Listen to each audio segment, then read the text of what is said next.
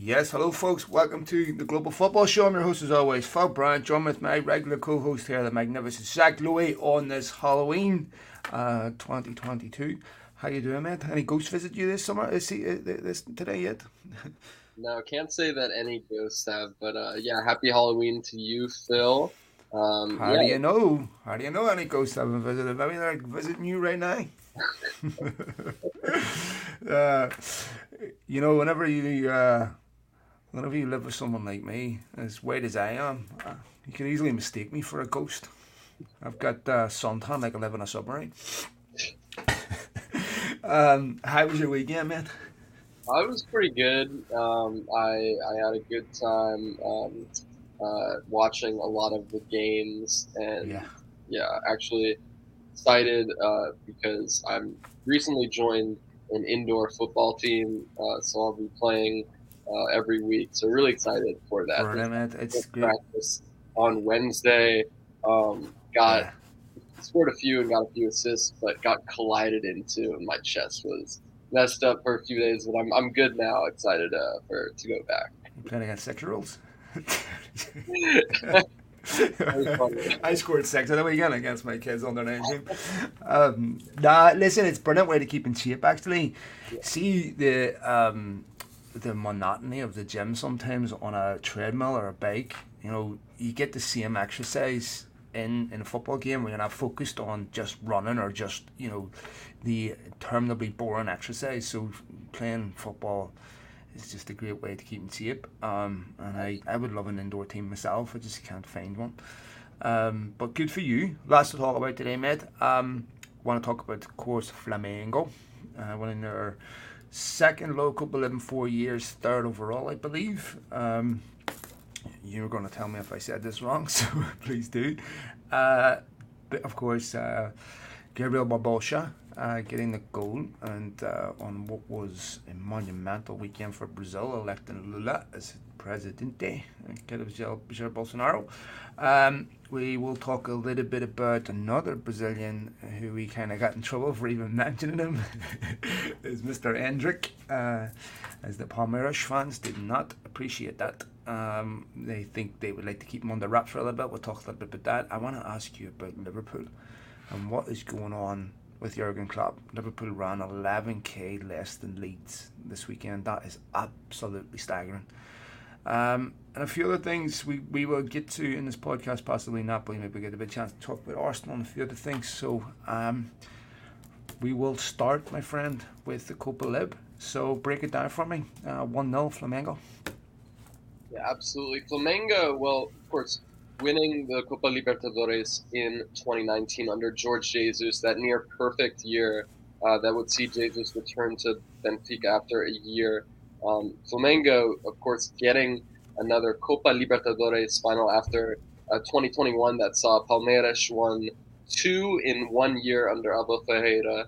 Yeah, getting a special 1-0 victory against Atletico Paranaense, and it was the same who Atletico, who had a man sent off right before halftime. Mm-hmm. Atletico, who lost in 2005. So, it was a big year, I think, for a big occasion for Gabigol, who scored in 2019 to lead Flamengo to the victory. But it was a big occasion for a lot of other veteran players. You saw on Flamengo's side, Felipe Luis playing at left back, um, and David Luiz starting in central defense. I think Arturo Vidal coming off the bench as well. From Atletico's side, Fernandinho was obviously the big name, um, playing in his third continental final. First one saw him start in 2005 with Atletico and lose, and he went to Shakhtar a few months later, of course, becoming a great player there and at Manchester City before returning to Atletico. And yeah, starting in this match.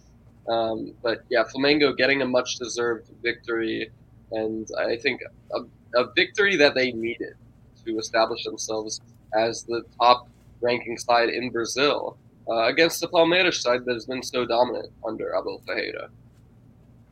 Well, I think there's a couple of major backstories to this. One of them, of course, and forgive me if my research has been wrong on this, but Dorival, the Flamengo coach, he was diagnosed with testicular cancer in 2019. He's a guy that's never played or coached outside of Brazil. He's 60 years of age. His son is his assistant. This is an incredible story. Yeah, absolutely. Hats off to Dorival for getting this. I think that, you know, Flamengo, they are a club that, with the fan base they have, with the history they have, they always have high expectations. And I think that, you know, the success of Jorge Jesus in such a short amount of time, it definitely raised the expectations for so many other managers that followed him. And I think that, combined with really just the, I would say, fast-paced style of, in terms of sacking managers that we see in Brazil, you know, contributing in a lot of changes, and a lot of people such as Paulo Sousa, Renato Gaucho, Rogério Ceni, and Dominic Torrent. That's 4 managers since Jorge Jesus taking charge before Dorival on June 10th. So, been a fantastic start for him. 26 wins, 7 draws, 6 losses. Flamengo, you know, they have got it done and found, I think, a really good balance. In fact, they have not lost since September. So, only wins and draws since then. So, fantastic stuff, as well as winning against Corinthians in the Copa do Brasil final on penalties. Fantastic stuff for them. They will finish, probably, I think they have finished third in the table behind Palmeiras and Internacional, but I think that this is just what they needed to make that push for the Brasileirão in 2023. So tell me about Gabigol, because as you correctly say, he went to Europe when he was young. Didn't quite work out for him. Went back to Brazil, scored the goal, of course, in the final, and he has been consistently very good. And he's obviously much older, much more mature. Is it a shock to you that no other big clubs in Europe have come back in for him and really tried to get him? I don't think so. I look at Gabigol's career. You know, I remember him coming through Santos's academy and being the top Brazilian star in alongside Gabriel Jesus. Gabigol going to Inter, Gabriel Jesus, of course, going to Manchester City, having success there before going to Arsenal. Gabigol, on the other hand, moved to Inter, never really made an impression before going to Benfica. Also had a even worse time there before heading back to Brazil and relaunching his career at Santos. Had a great loan there, and then moving to Flamengo and helping them to the Libertadores.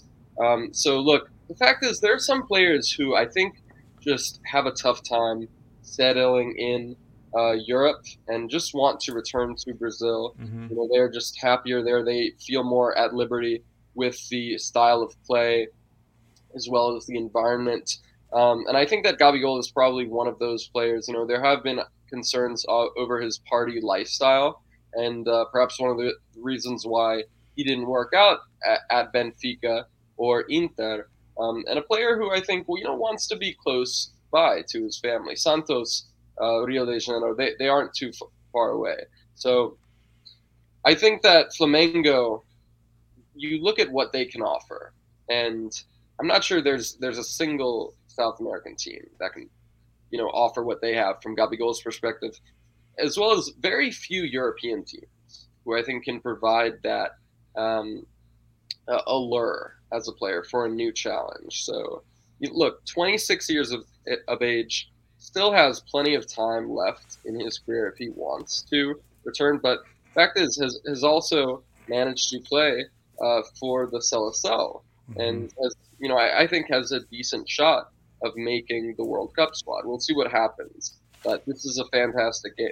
You know, I think that he has been so important for Flamengo's consolidation of success in recent years, and at the same time, I do think that European teams, they're perhaps more concerned about Gabigol off the pitch than on it. Yeah.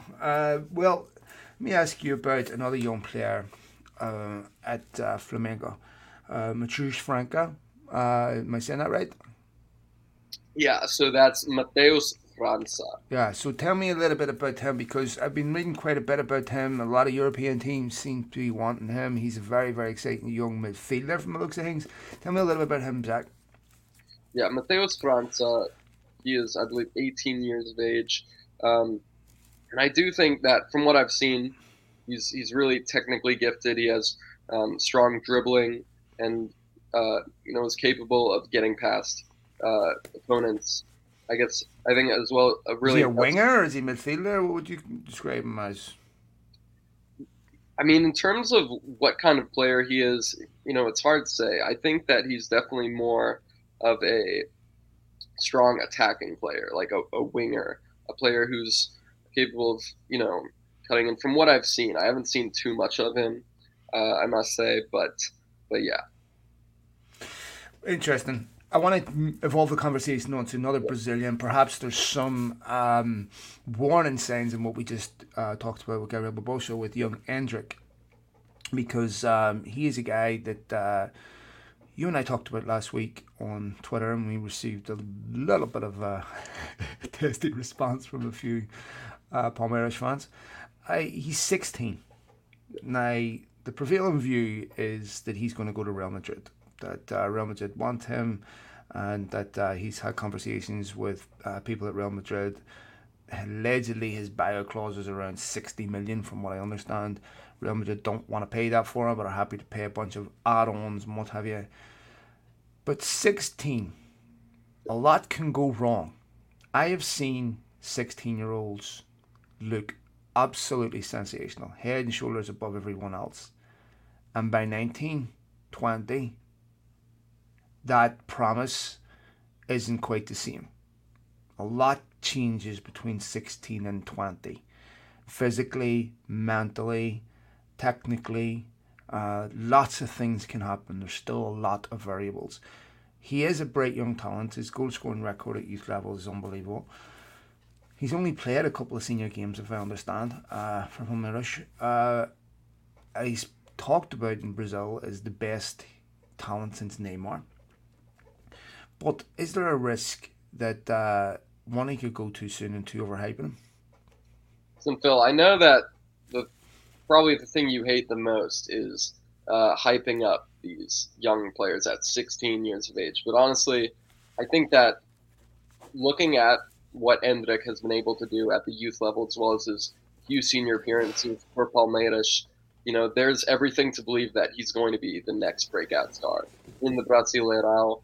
And I expect him to remain. I think he has to remain at Palmeiras until he is 18 and eligible to go to Europe. So at any rate, he's going to likely stay at Palmeiras for the time being, for the next 2 years or so, right, at 16 Yeah, years. I can't wait till he's 18. Right, which is, I think, a good sign. Yeah, I do too. Yeah. But with that being said, I think there's a great chance that Real Madrid sign Endrick. And, I mean, I think that one of the reasons is Vinicius Jr., okay?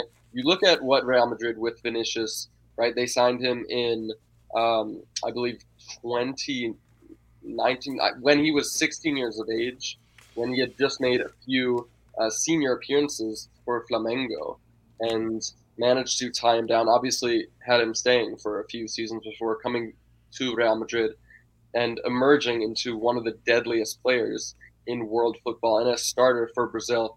That is pretty much the upper echelon for any footballer, what they can dream of. And he's going to, get to try something really special by having the chance to start in a World Cup in Qatar. So that is where every footballer aims to be. And I think that Endrick does as well. So I think there's a lot of, reason to believe that Real Madrid could be after him. I expect Palmeiras to hold out for closer to his 60 million euro release clause. I don't think that 40 million is going to cut it, especially because they are not in desperate need of money. They have that financial backing. So, whatever deal occurs, I would probably expect be a lot closer to what Real Madrid paid for Vinicius.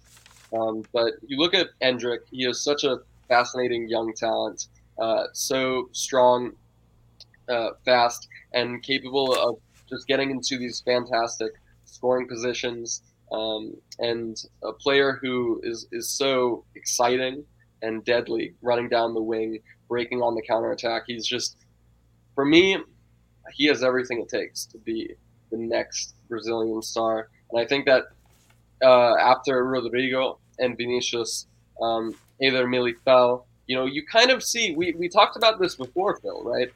Real Madrid going for a strategy of signing younger players. You look at their recent signings, the players, shall we say, veterans, right?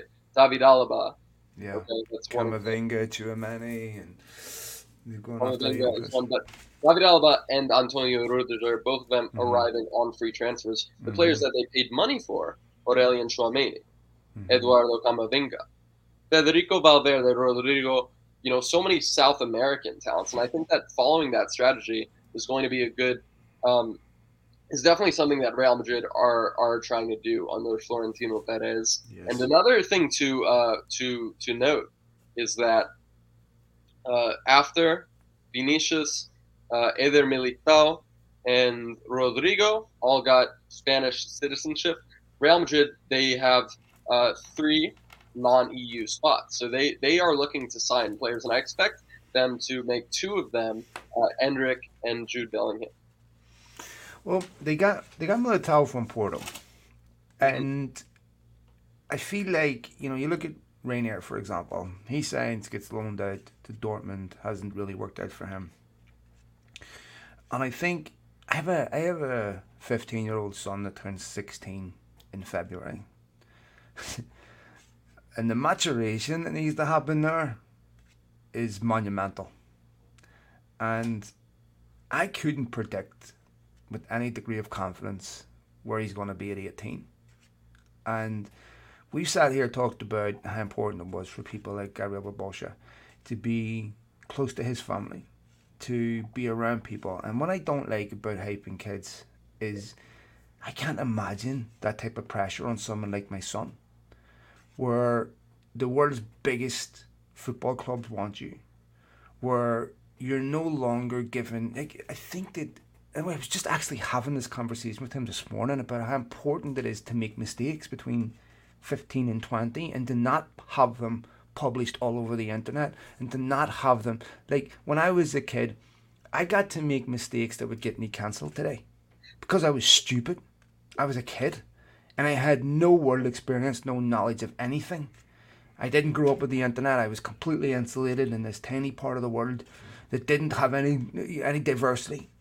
And then I got out into the world and experienced things, and it educated me. And Jesus, if I had been posting things on social media at 16, I'd never have recovered. I mean, the reductive, insane things that I believed. And that's typical of a child. He is a child. And I'm looking at this and I'm going, the hype is unfair. And we've seen this before. We saw this with Odegaard. We saw it with Holland. But they're Europeans, right? I'm looking at someone like a kid. And he is a kid. Where's his room to make mistakes that he needs to make? If he goes to Real Madrid, probably the biggest football club in the world, the pressure, the focus on this kid is going to be unbelievable. And it's going to be, I honestly feel like for him, go to Portugal first. Go to Benfica. I know that it's going to be hard for him to afford him, but go to Benfica, Porto, or Sporting, or someone like that. And learn your trade there first. Go play there for a couple of years. Then make the transition, like Militao did, to Real Madrid, where you're allowed to make mistakes in Portugal, you won't be allowed to make in Spain. You're allowed to have developmental issues that you'll have in Portugal, you won't be allowed to make in Spain. And maybe it would have been better for Neymar to go that route too. I don't know. I just feel like we have to remember he's 16. And I have my kid's 16 in February. It's like, I don't trust my kid getting a driving license because I don't trust him not looking at his phone while he's texting and driving.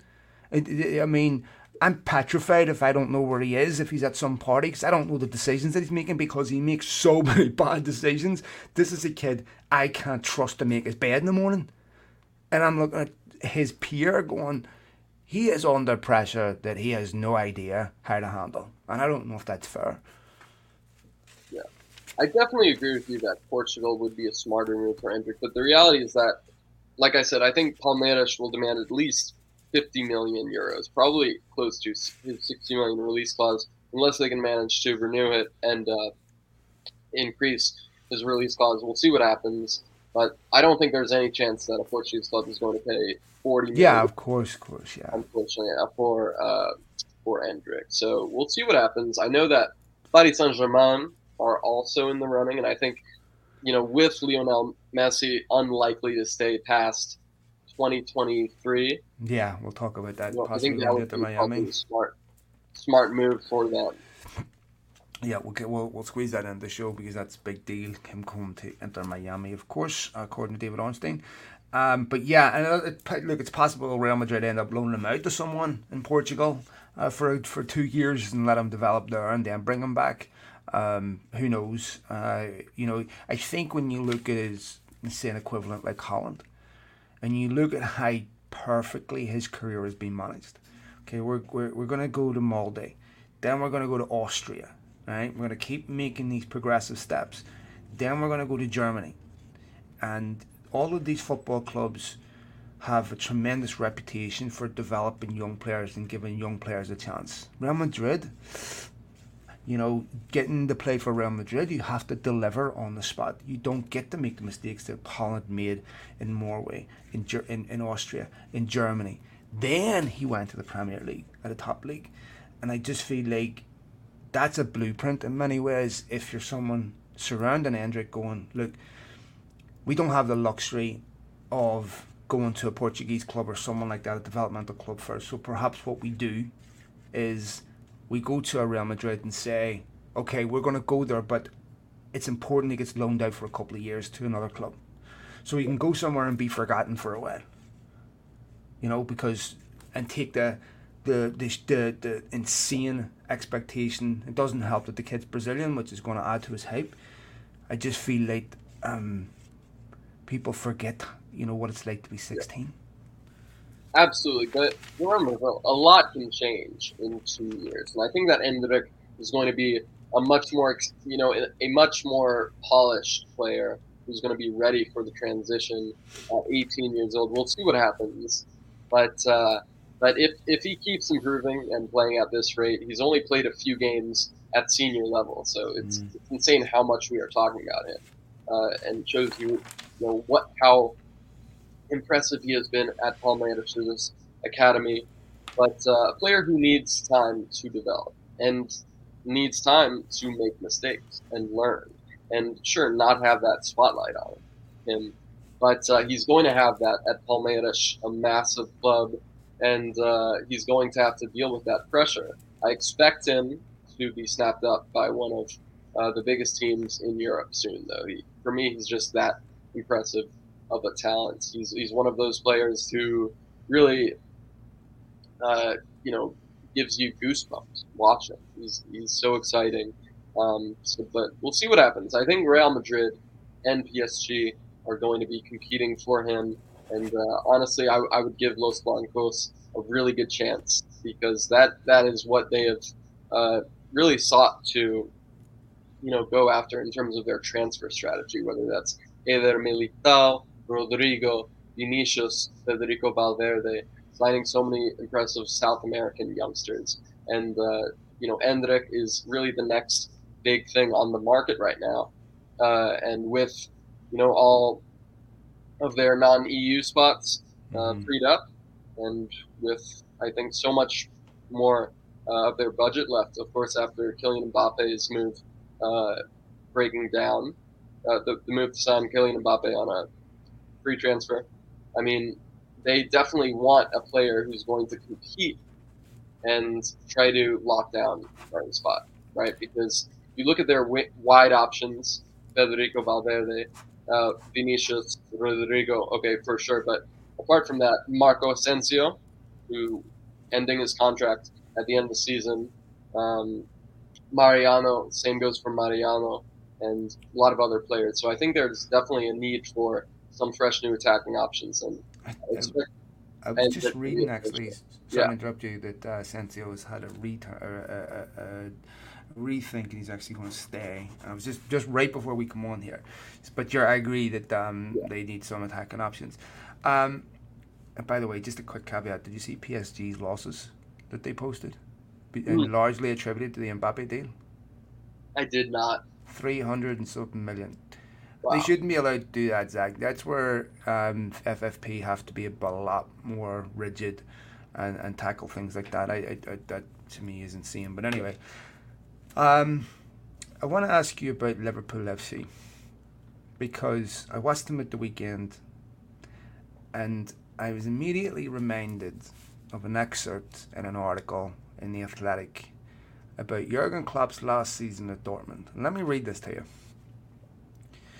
Dortmund's fast-paced transition game had come to look stale, made worse by the fact that they often started slowly, conceded first in 10 out of those first 17 games, and then found themselves chasing the game against deep-sitting sides who had become wise to their pressing game and happily exceeded the ball in midfield. The charm was gone, and Klopp seemed personally insulted by these. The ferociousness was coming out, and all the charm and quips were gone.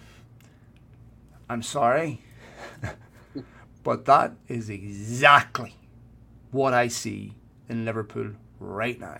Let me tell you something. This is not easy for me to say as a Man United fan. I liked Klopp when he first came. I thought he was charming. I thought he was a guy that was perfectly suited to Liverpool because his values were commensurate with largely what Liverpool values are. He was a good human being. He was someone that cared about others. He was someone that identified with the city. He was certainly someone that I was begrudgingly liking because I like to dislike Liverpool as a Manchester United fan.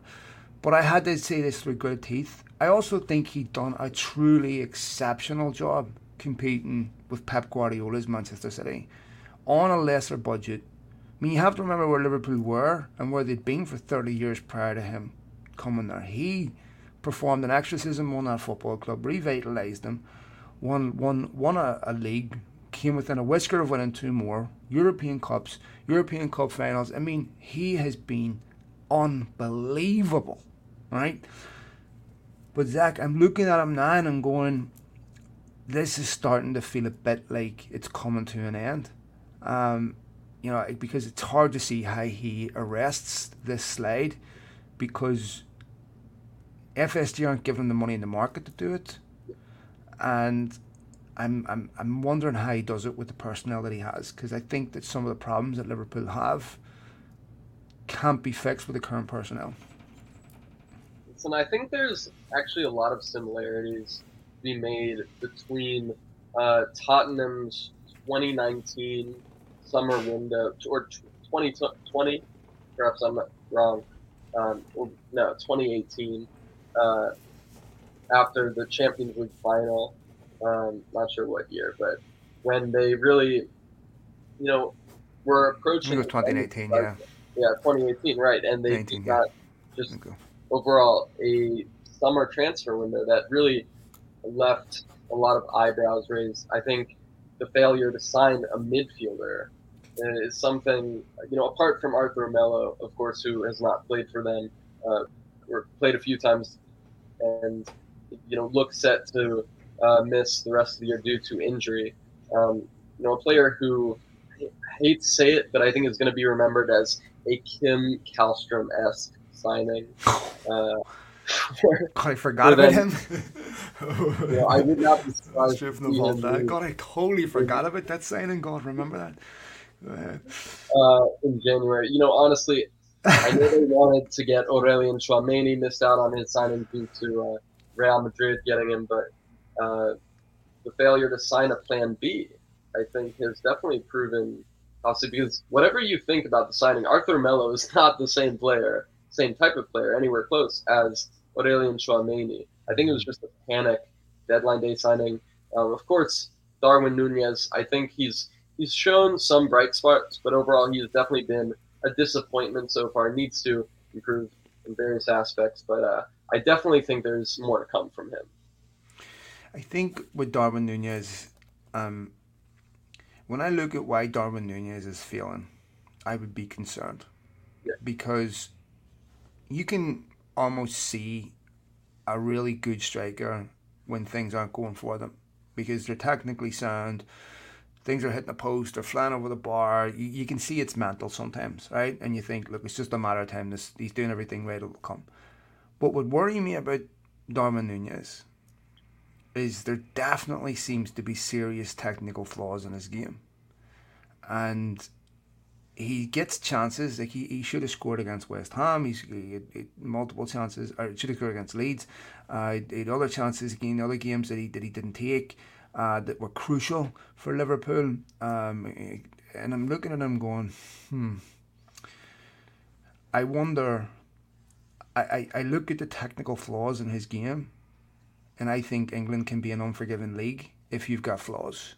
Um, he may get you 10, 12 goals a season, but he wasn't signed for 10, 12 goals a season.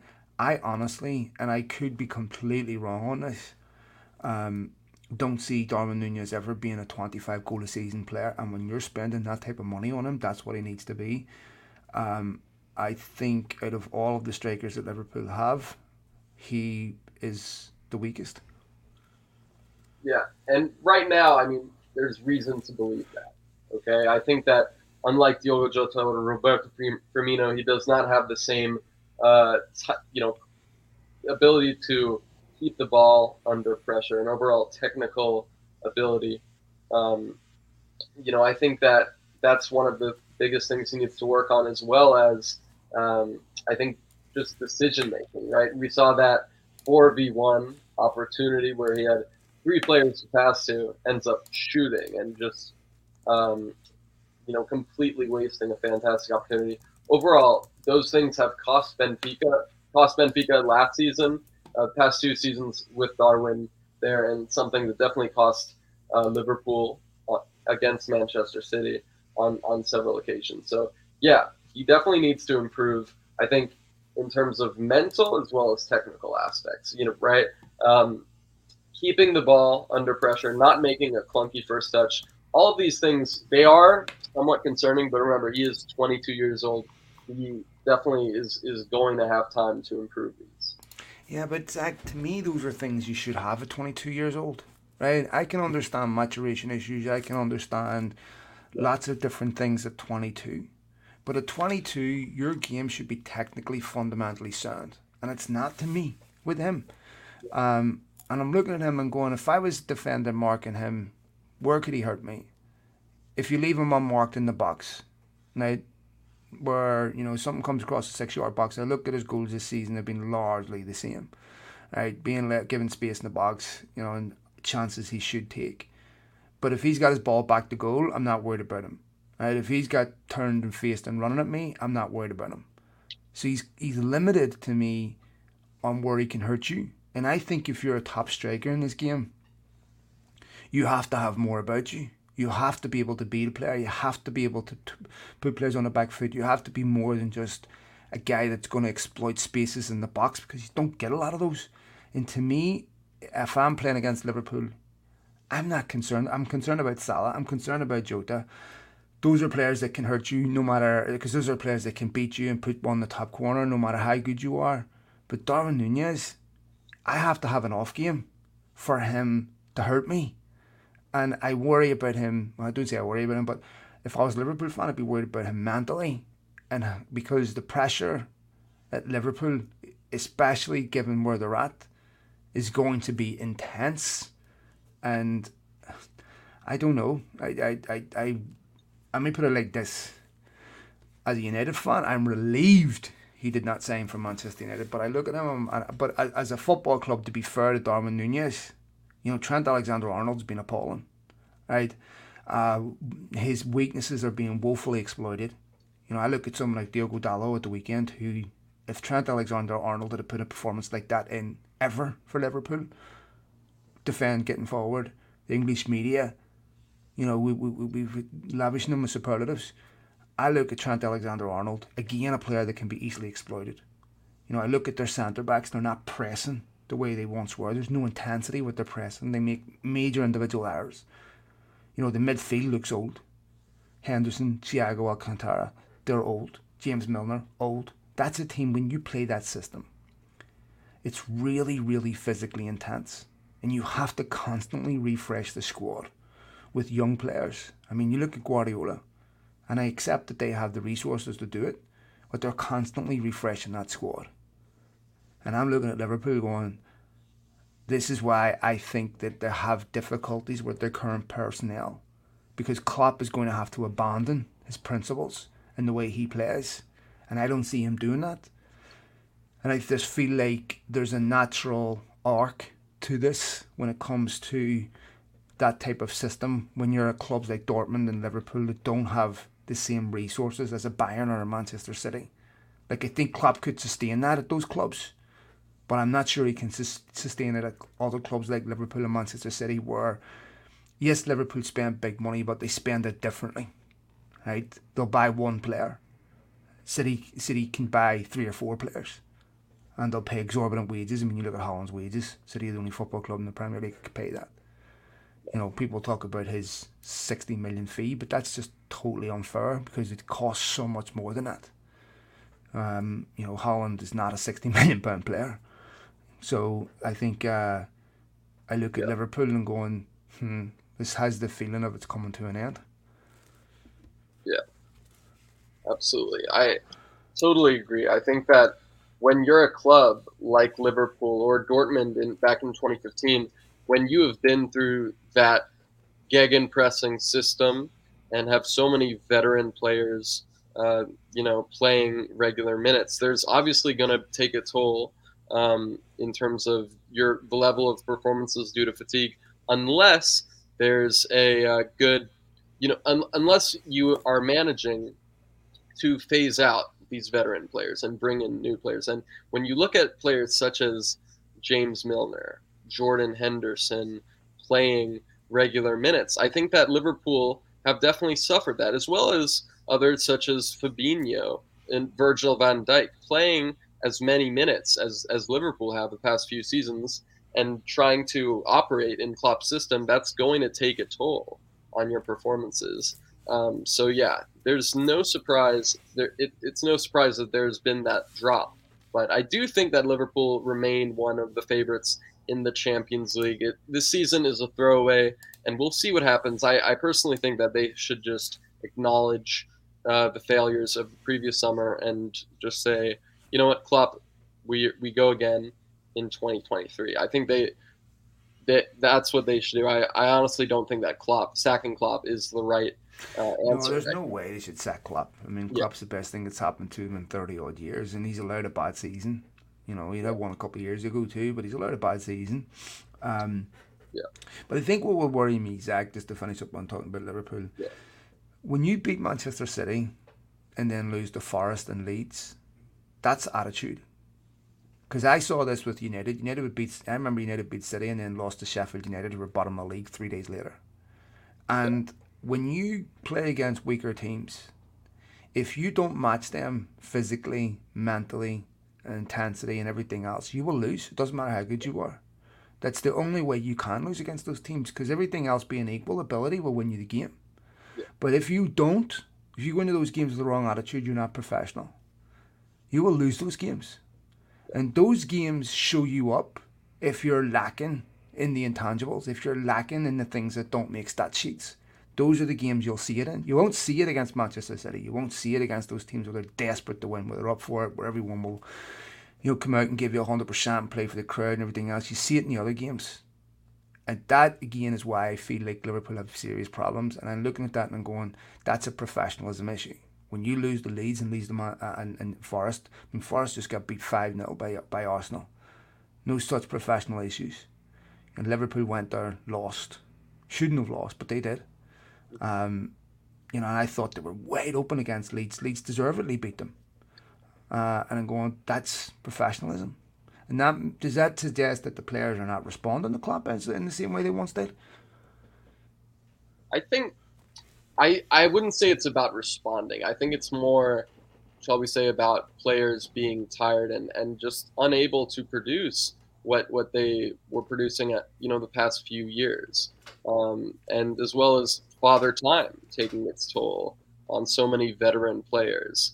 But I think that overall, Liverpool, if they are serious about turning this league season around, they definitely need to invest in January in getting a top tier midfielder. The fact that Klopp has had to refrain from the 4-3-3 that he's used pretty much throughout his Liverpool spell, and go with 4-4-2. We saw Mm-hmm.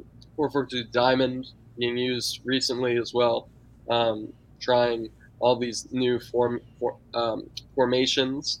I think that says a lot about his midfield options right now. And apart from Thiago Alcantara, yeah, his midfield options are just so limited, that I definitely think they need to invest soon. I'm not sure about the January window because Liverpool don't typically like to make those signings midway through a campaign.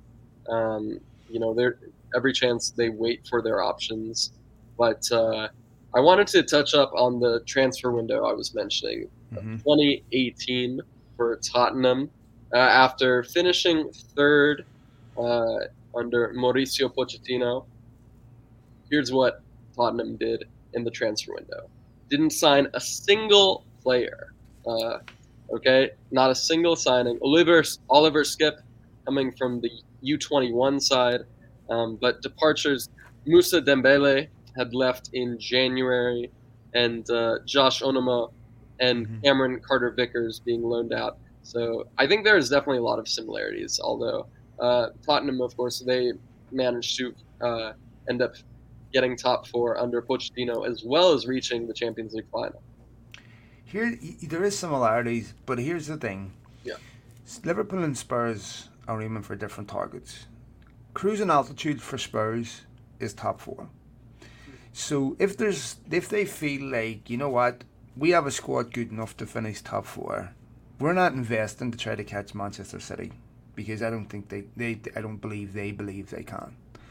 And so they will strengthen their squad accordingly. And there's maybe no sense of urgency for them to go out and spend big when they're getting the Champions League final and finishing the top four. They feel like, you know what, our squad's good enough. Because to me, they're always looking to do the bare minimum. How much do we need to do? And we're not spending a penny more. And this is part of the reason why Conte didn't want to go there a year before he did, because he didn't feel confident enough that Spurs were going to give him the resources to be successful.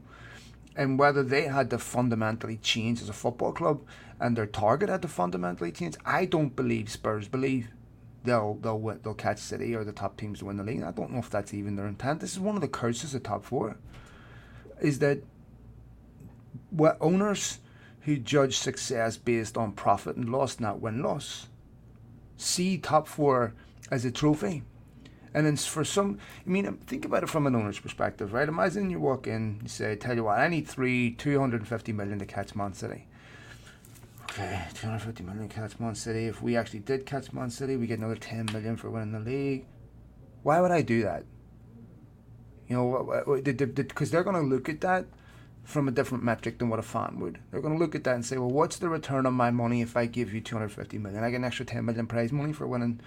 David Gill, I remember David Gill when he was Manchester United chief executive having this exact same conversation. Even Martin Edwards going, sometimes the best place to finish financially is second, because we don't have to spend to finish first. Real Madrid spend to finish first. And so I look at clubs like Spurs. I haven't won the league since 61 under Bill Nicholson. I don't know if they're spending to win the league. I don't know if they're even trying. I think that's a team that's saying, and this is of course why they lose their best players, why they lose managers, is this is a football club where cruising altitude is top four. yeah, absolutely. My friend, let's evolve this conversation over to Mr. Lionel Messi before we go. Because according to David Ornstein, Lionel Messi is close to agreeing a deal to come to Inter Miami. What I didn't catch in that article, because I just read it right before we come on here, is when. I thought I read end of next season. Is that correct? I do not have a subscription to The Athletic, Phil. I'm sorry. Yeah, let me pull that up. But nonetheless, not a massive surprise that he would come to Inter Miami. Inter Miami, of course, are shocking on the field, really poor. But so they're saying here, Inter Miami increasingly confident of signing Lionel Messi. Not fully agreed, not expected. Now I expect 35-year-old to join and hope it gets done in a couple of months. Talks to resume after the World Cup. I don't have a subscription to The Athletic either, but I think there's a way to to be able to read this. For some reason, I don't have a subscription to The Athletic, but for some reason I can always read their articles, and I don't know why.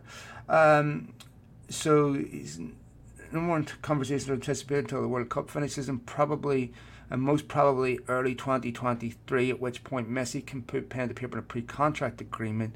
So that would mean 2024. So 2 years from now, that would make Messi, 35, coming 36.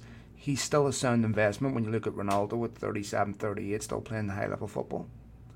Yeah, honestly, I hope this is not true. No disrespect to MLS or Inter Miami, but the fact is, Lionel Messi, after a disappointing first season at Paris Saint-Germain, he is showing the world why he is still one of the best players in world football, just lighting it up in Ligue 1 and the Champions League, forming a fantastic trident with Neymar and Kylian Mbappe. I don't see why he would want to make that step down when Paris Saint-Germain are doing everything they can to renew his contract. The fact is, Messi, he is 35, if I'm not mistaken, so he's getting up there in age. No, I think he's only 33. I thought he was. Let me see. Let me pull it up here. Go ahead. Are you sure about that? I thought he was only 33. No. He is 35. He turns 36 on June 24th. Jeez, I thought he was younger than that. Go ahead. So, okay, fair enough. Like, maybe he feels like he has accomplished all he has wanted to and wants to move to be closer to his family in Argentina. Fair enough. But I don't know. I really think that he's building something special at Paris Saint-Germain, and I do think that it would be a disappointment if he ended his time there without a Champions League. So we'll see what happens. Here's the thing, Zach. He'd be 37 when that happens. And one of the most painful things to watch, I'm a big fan of boxing, is watching fighters that fight too long. Because as their reflexes start to fade, as things start to happen, they start to lose into people they'd never have lost to in their prime. And it gets a bit painful. I'll never forget Muhammad Ali and Larry Holmes. Never should have been allowed to take that fight. Exploited by people, and was already punchy by that stage. I look at the enigma of Cristiano Ronaldo and what he's going through right now. Do we want to see Messi at 37 sitting on PSG's bench or going through that when, Ronaldo, if he was playing in the US and the MLS, wouldn't be going through this. He'd be playing. Ibrahimovic came here around about the same age, done exceptionally well, went back to Italy and still managed to play at the top level for Milan. I just feel like there's a natural cycle to a player's career.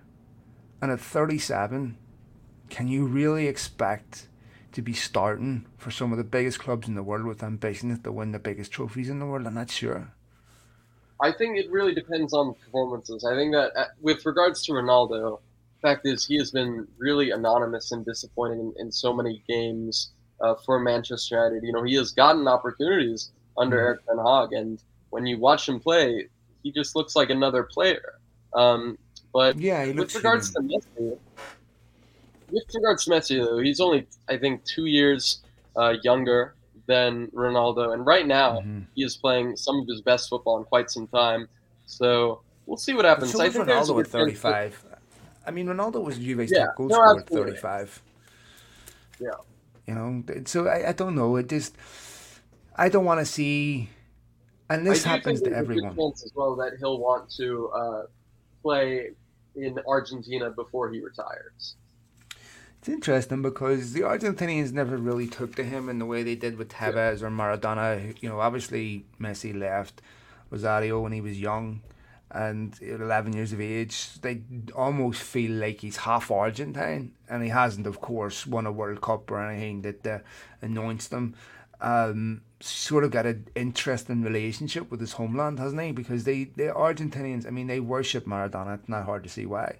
I know people like Tevez and what have you, that they feel has the heart of an Argentinian, but I'm not sure they feel that way about Messi. Maybe I'm wrong. Am I wrong on that, Zach?